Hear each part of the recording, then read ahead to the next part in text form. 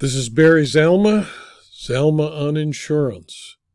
I'm an attorney retired from the active practice of law and now spend my time as an insurance claims consultant and insurance claims expert witness, an author and producer of these videos. Today it's time to talk about ethics for the insurance professional. Remember that insurance is, by definition, a business of the utmost good faith. This means that both parties to the contract of insurance must act fairly and in good faith to each other and do nothing that will deprive the other of the benefits the contract of insurance promised. Without the covenant of good faith and fair dealing, and ethical people who work in the insurance industry applying and fulfilling the covenant, insurance is impossible. One cannot act fairly and in good faith without being a person with a well-formed ethical compass. In Carter v. Beam, for example, a 1766 decision of the Court of the House of Lords, Lord Mansfield stated, quote, "Good faith forbids either party by concealing what he privately knows to draw the other into a bargain from his ignorance of that fact and his believing the contrary." Close quote.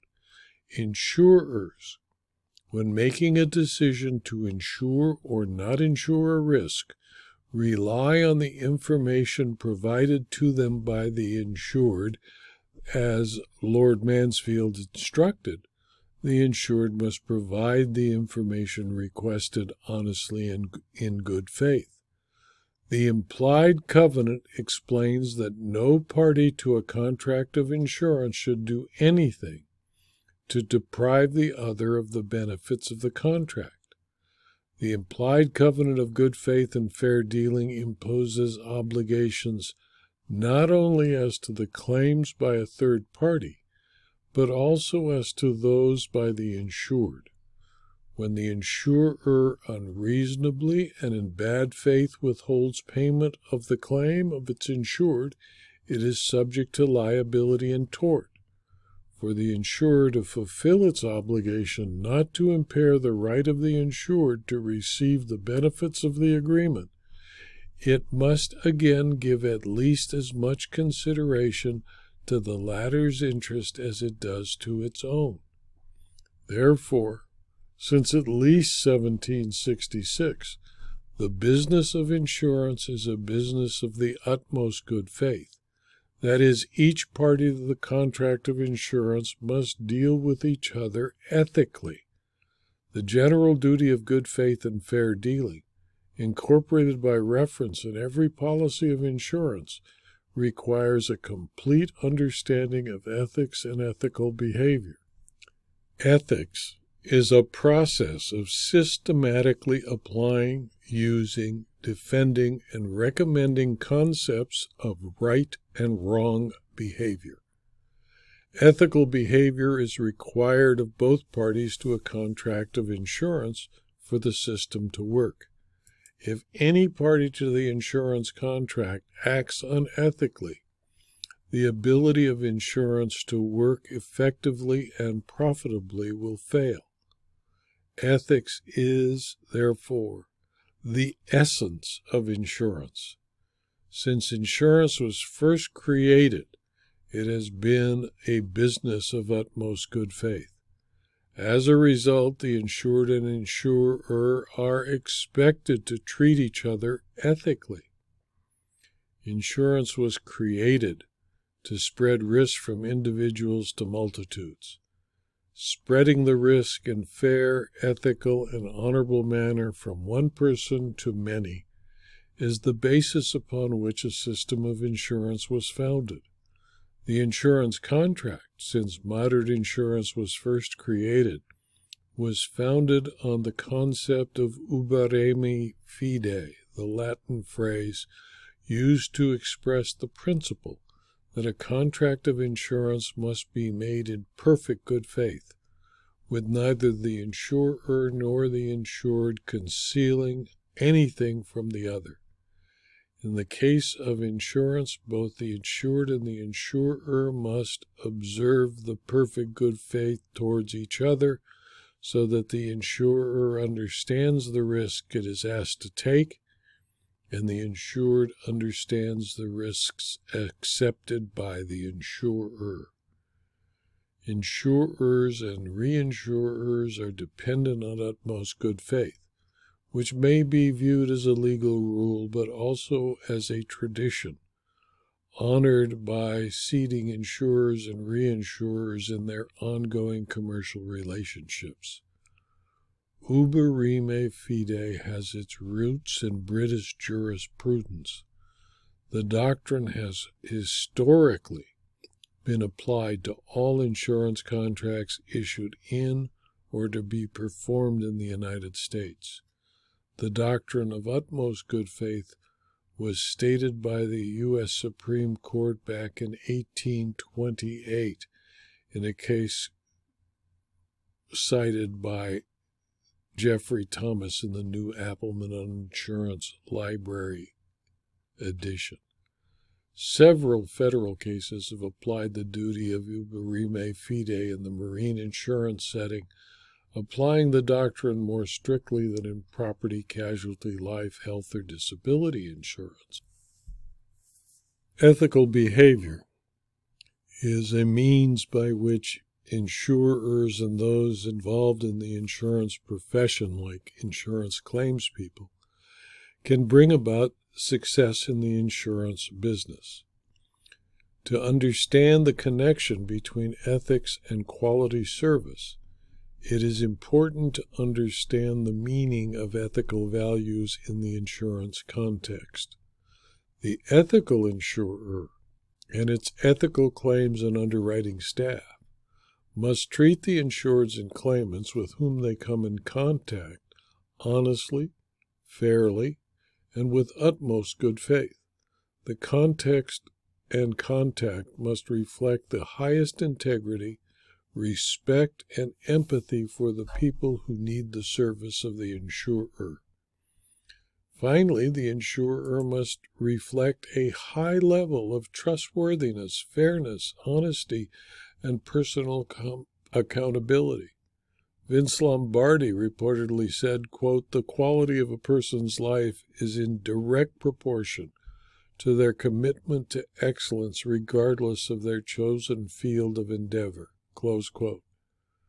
That statement applies equally to football, about which Lombardi was speaking, and insurance. Excellence in the organization depends on the high ethical values and excellence in keeping the promises made by the insurance policy by the insurer's employees and officers.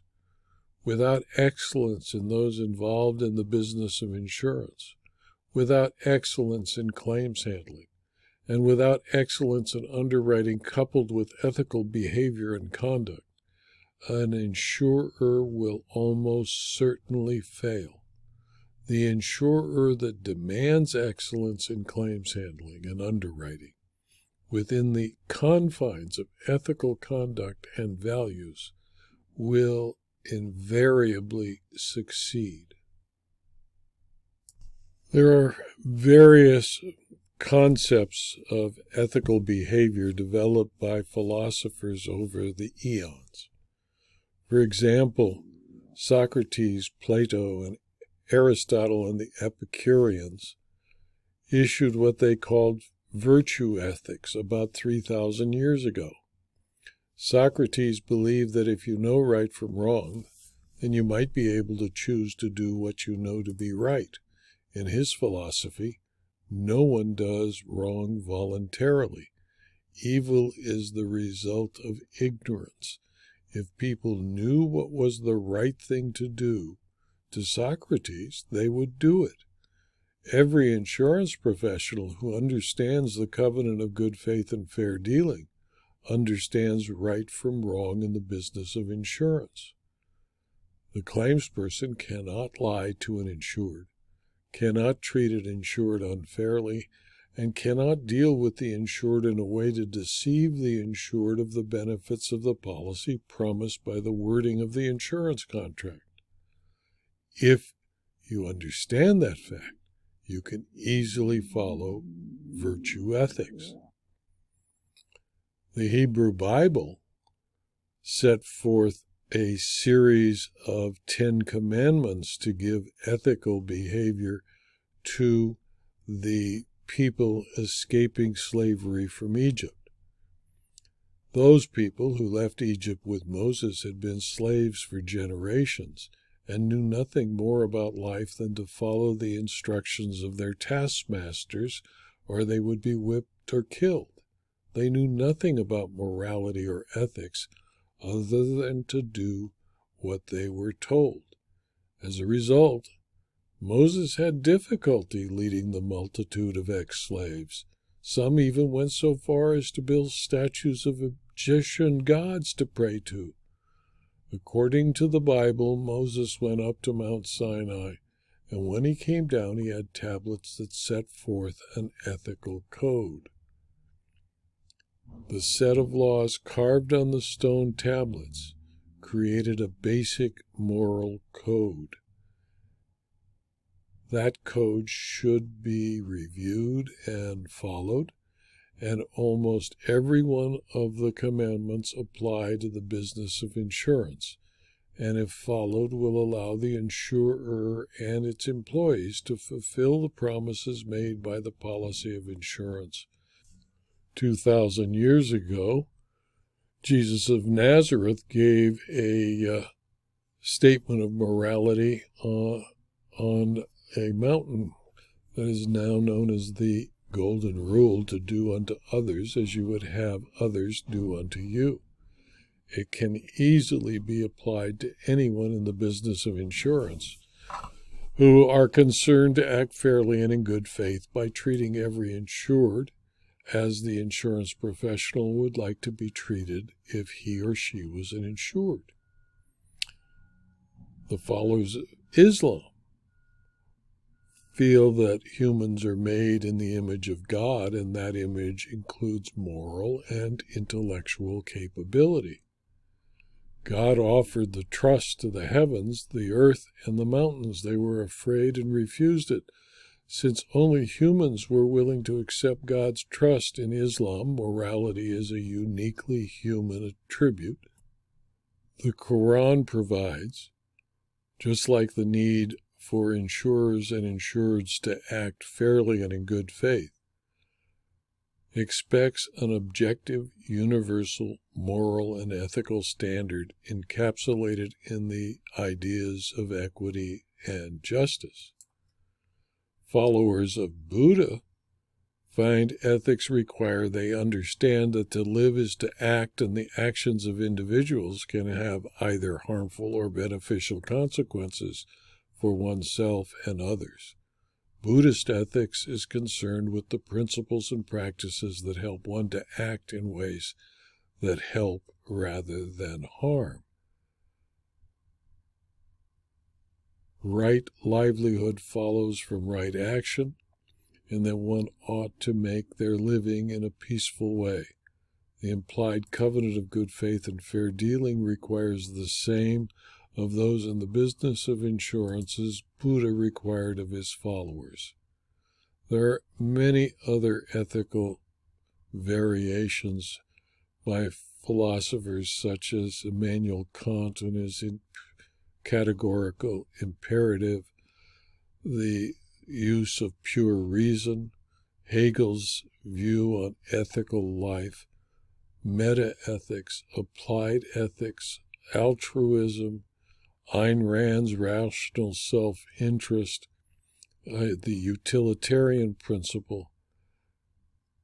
There is no concept of ethics that fits the insurer best. Regardless of the concept of ethics that is applied, it must fulfill the following requirements to satisfy the business of insurance.